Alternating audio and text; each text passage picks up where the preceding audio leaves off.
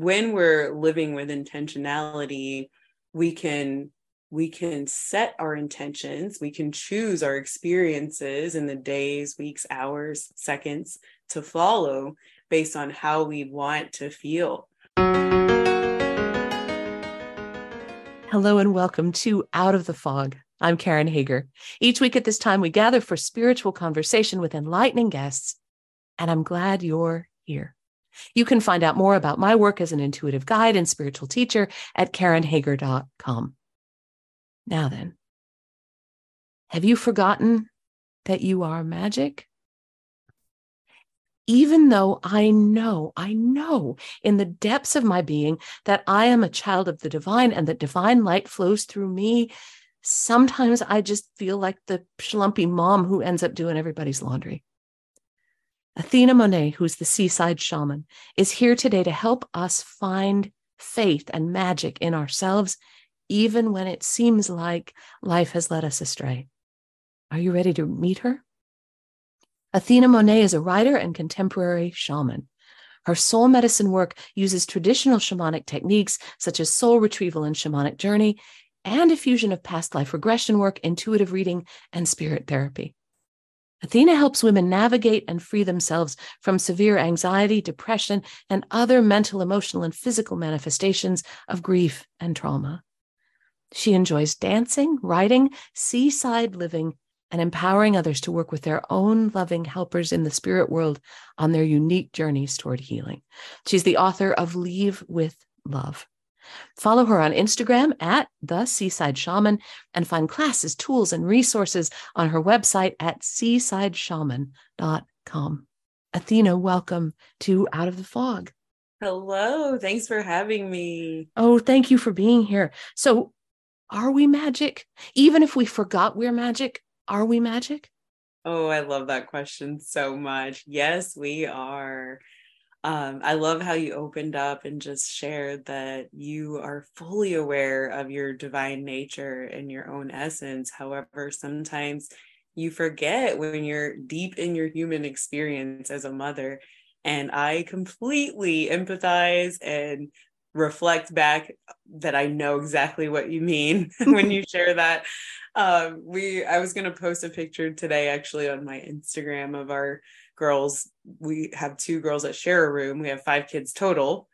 And we were very much in our humanness yesterday for 4 hours going through their laundry and old clothes that they've outgrown. And in those moments, it's really easy to forget your magic. And then we come into times of conflict, times of struggle, times of exhaustion. And those are the times where we need it the most. And if we can remember to call on our magic that's already existing within us, then we can completely change our experience in any given moment. So yes, I actually had a really awesome meditation the other day in a circle with some friends of mine, and we were out in the universe, and the facilitator, she allowed us to just kind of go where we felt called before we went in any specific intentions for the meditation. And I felt myself as this really beautiful trail of golden glittery dust out in the universe, and it felt incredible. I was able to get into the true feeling of that being me. And it wasn't the first time. I've had other meditations and experiences where I have experienced being just free form, not in a human body. And there is an incredible magic and freedom that comes when you allow yourself to experience that limitless version of yourself. But what happens is sometimes we forget it, and then we live fully in our human self, which is wonderful because we came here for this experience, but we have the freedom and the ability to call on our magic in any given moment. And that actually can help us to appreciate our humanness, which sometimes is difficult to appreciate. What is that magic? What do you call it, or how do you experience it? That magic, because I have mine and you have yours, and even though we're connected, our magic's not the same. Is that right? Yeah, I would say our magic actually to me feels to be the same, but in varying degrees. So the way that I would describe our magic is through magnetics, right? So that's the kind of the scientific way that I can explain it for us to understand. But if you look at two magnets that are drawn to each other, that and sometimes we play with magnets where we have one large magnet and we have all the tiny shavings of all the small magnets, and that large magnet can manipulate the movement of the small ones and guide the movements and draw them in. Likewise, you flip it over to the other side and it can push them away and manipulate their movements in an almost an opposing force way. We have the ability to draw actual experiences, physical objects, manifestations into our human experience in the same way that magnets can draw into their own field. So we exist in a very multi-layered dimensional version of ourselves, and we all do exist in a similar composition, just with varying degrees and varying I would say frequencies, right? So if we increase our frequency up, we might be more aligned with others who are in a similar frequency and a similar degree of magnetism. And if we're not aware of it and we're not using it and we're living, in what we would call kind of a lower vibrational state, then we may not be activated fully in our magic, so to say. But I would describe our magic as, in all words, energy and magnetism that has the ability to activate, to move, to change what's around us, energy, experiences, actual other humans. It's limitless what's possible. Are we, that's such a powerful image to me about magnets. Yeah. Are we always drawing things toward us from that creative place, right? That are we drawing things into form from the formless place, whether or not we're paying attention? Ooh. I would say it works both ways, just like the magnet does. So we are always either drawing in or pushing away. And lately, I've been getting the message from my guides, from the angels, that there's very much a vortex open of energy right now. And there's a lot of us actually drawing in energy, whether it's good or bad in our human language, good or bad, positive or negative. We're constantly drawing in, yes, but there are also times that vary where we may be pushing away, as that opposite side of the magnet can do, and our thoughts have the ability to do that. So intentionality, which to me is a big part about how I practice my spiritual practice and working as an intuitive, intentionality is triple extra important here, it feels like to me, because if I am that powerful, I'll do better for myself and for everybody else, right? There'll be more light, more good, more flow if I'm paying attention to what I'm bringing in. So how do we know what we're bringing in? Ooh, okay.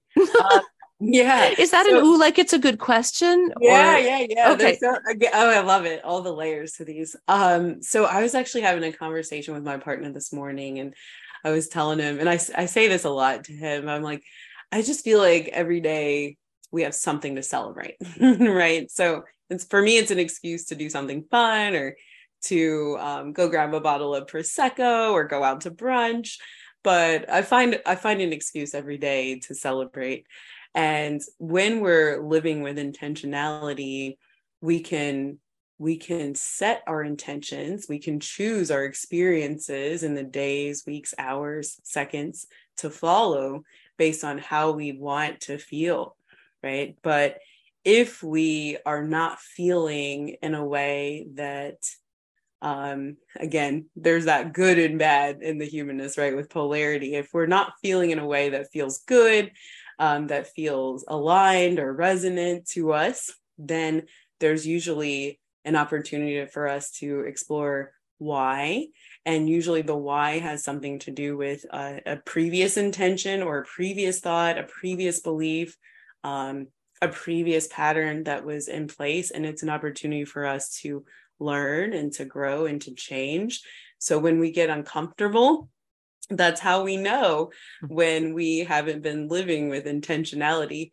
When we feel like we're lacking or we feel uncomfortable, I would say I feel like that's a really great time for us to bring our awareness to, how did I get into this place where I feel so uncomfortable?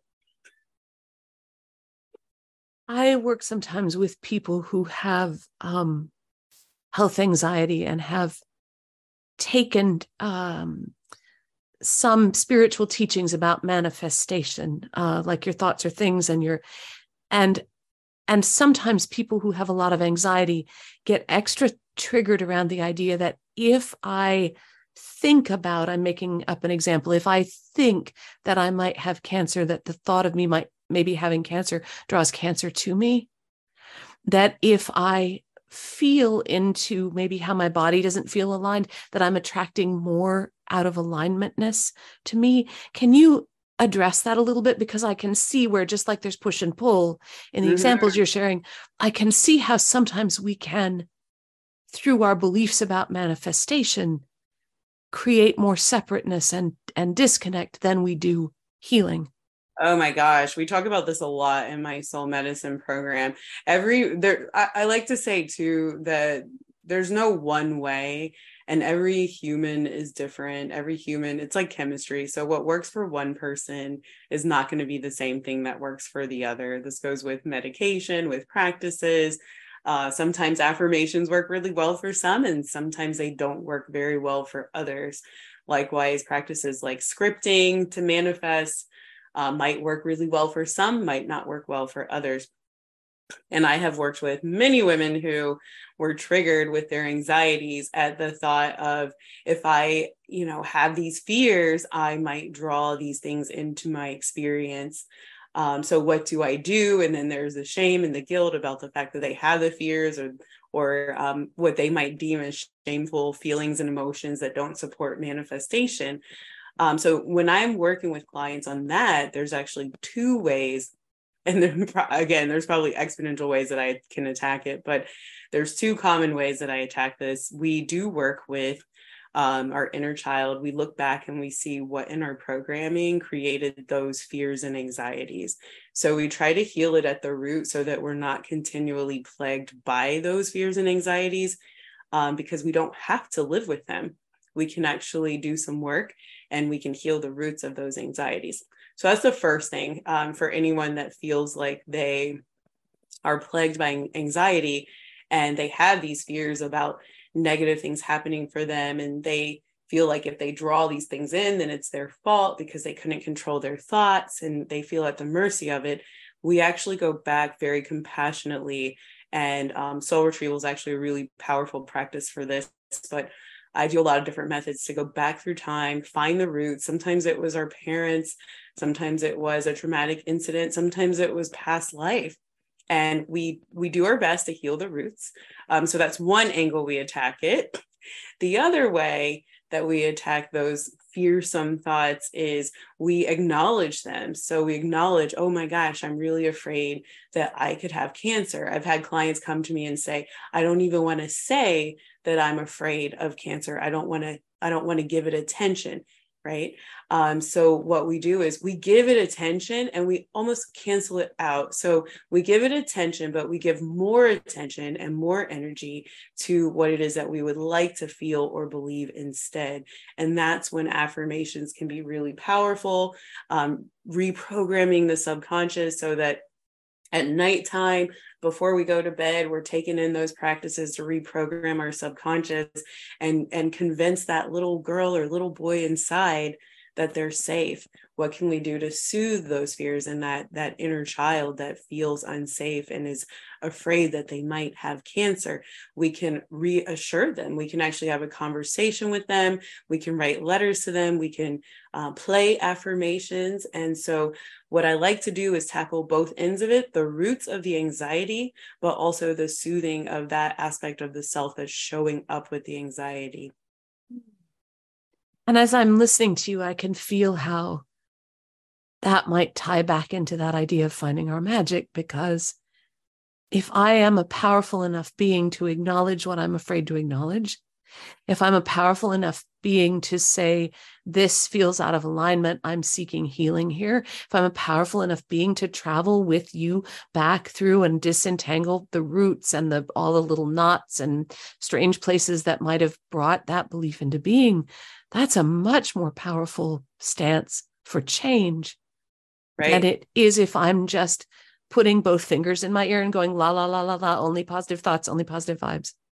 Yeah. Powerful enough to round up the troops and get help and fight, right? To fight those fears and that impending, whatever the source of fear is. And I actually have had some clients in the last year battle cancer. So that's very real right now. There are a lot of people that are actually facing that, amongst other things.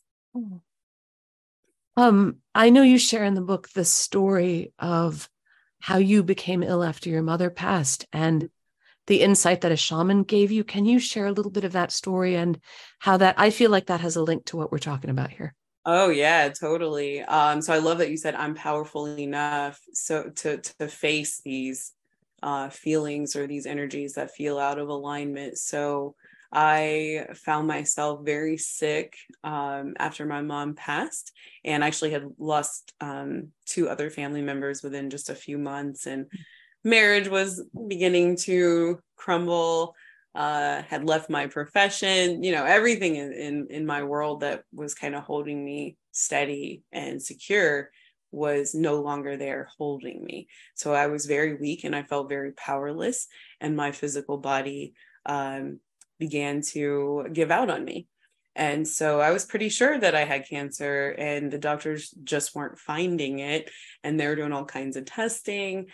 During that time, though, after feeling like Western medicine wasn't working for me, I was recommended by someone to see a shaman, and I did.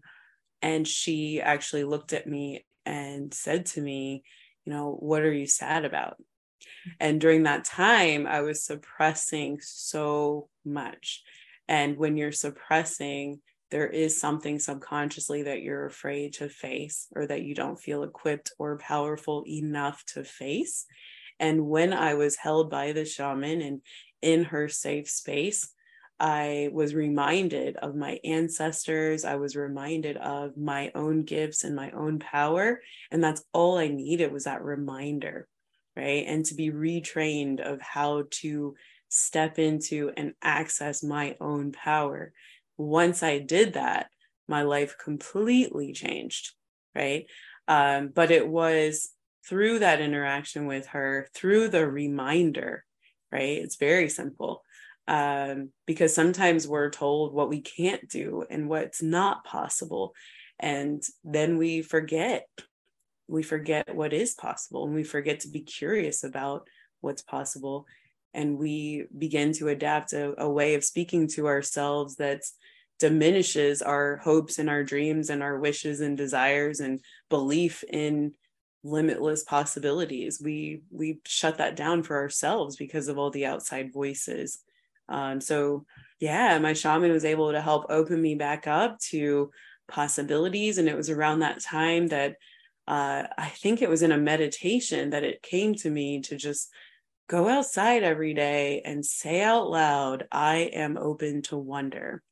And I tell my clients this all the time. I'm like, try it. Because when I started doing that, every single day, something incredibly magical would happen. I would call it synchronicities, miracles, like strange, coincidental encounters, whatever you want to call it. These types of things would happen for me every single day when I would just step out and say, I am open to wonder. And I was just playing with it at that time. You're listening to Out of the Fog, and I'm talking with Athena Monet, the seaside shaman. You can find more about Athena and her work at seasideshaman.com. Athena is the author of Leave with Love, a spiritual guide, finding peace, self-love, and compassion when leaving relationships. So how can we you're right. We do hear a lot about what we can't do and what isn't available to us. And nope, don't do that. Don't go over there. How can we gently start to come back into conversation with all those parts of us, with the magic in us that is open to wonder, that lets us know what we can do, how we can change, how, especially if we're disconnected, if we're grieving, if we're traumatized, if we're hurting, how can we gently start to open that communication back up? Yeah, gently. It's funny because I'm feeling very split in my answer to this, because I feel like we have kind of two groups that are listening, and we have a group that we say gentle, but we have a group that are fighters.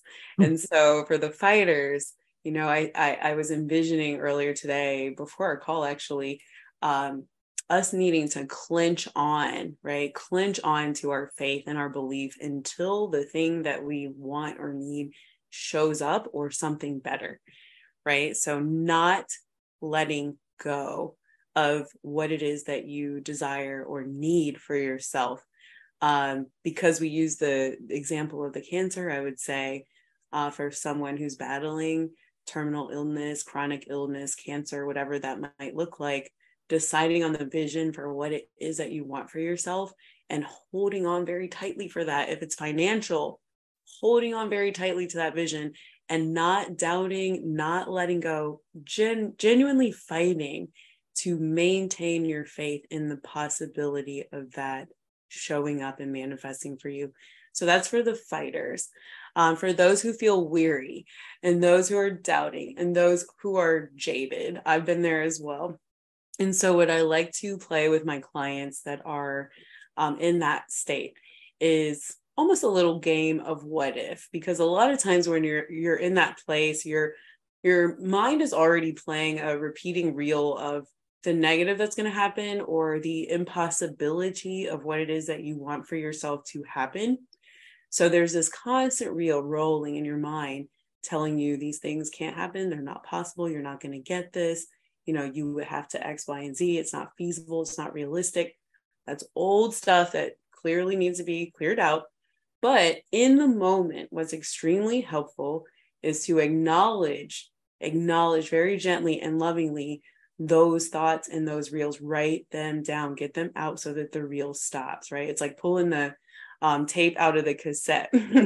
So we pull it out, we put it down, and we look at it. And then what we want to do is replace the tape, right? So put a new reel in, and the new reel is a what if reel. What I like to do with clients that are not quite in a space in fighter mode where they can affirm and say, this can happen. This is what's going to happen, with strength. When they don't feel they can say it with strength, I encourage them to write out all of the what if possibilities that they can imagine in their favor. And then to replace that other reel with the what if possibilities.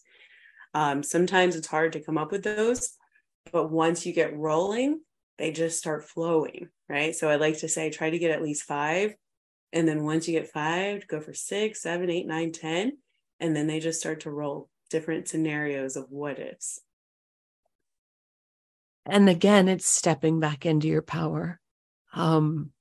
It amplifies, it expands. Totally. What if I was still here tomorrow at this time? What if I was happier than I've been before? What if something happens that changes whatever that is? Yeah. That's beautiful, really powerful, and gentle at the same time. Yes, it is. It's so, so powerful. I wanted to ask you about our helpers in spirit. So our guides, our angels, our different people have different words for this. When you are connecting with people as a shaman, as someone who stands between the worlds, you're working with your guides, I imagine. Are you seeing and working with the guides of the people that you connect with? How do our guides and helpers seem to you? Yeah, great question. That's a really great question. I've done a lot of shaman training with different teachers. Back earlier when I was getting started on my path, I completed some of Sandra Ingerman's shaman teacher trainings with some of her trained teachers. And one of the teachers that I had at the time, we actually had some disagreements on that topic. And her belief was that that you only work with your own guides, you don't work with the spirit guides of other individuals. And I said, well, that's really interesting because I've been practicing for a little bit, not a long time at the time. And I said, and I've had people come in with guides that were very specific to what they were dealing with that weren't my guides. Right. And I pointed out that I'd had a woman come in with a surgeon one time, a spirit surgeon, and he performed a surgery right on my table. I just watched it happen. Oh. And so I said, I actually feel like, you know, just like in the real world, when I have children, if we take our children to a pediatric dentist, they're going to be more specialized than my dentist. So I have clients who come in with more specialized guides for what their purpose and mission is in life. And that might be that, you know, they're an engineer or a writer, or some other path that they have a specific set of helpers guiding them that are not my helpers. So yes, I have met shamans that don't work with others helpers, and I've met shamans that do, because I also work with mediumship. So people will come in with loved ones who have crossed over that are also guiding them and acting sort of as angels or spirit guides for them now that they've passed away. And if there are helpers that show up that I feel instinctively are going to really add power to our time together, then I definitely accept their help. How can we start to know more about who our guides are? Yeah, I know everybody's heard this, meditation, right? So I remember when I was younger and I was wanting to tighten my intuition and connect with spirit guides and, you know, tighten my ability to see the angels and all the things. Every single book, and I've read hundreds of them, they all tell you to meditate. It sounds so simple because it is. And so if you can develop a practice of meditating just like you brush your teeth every day, then you're going to find that you are so beautifully tuned into the world around you.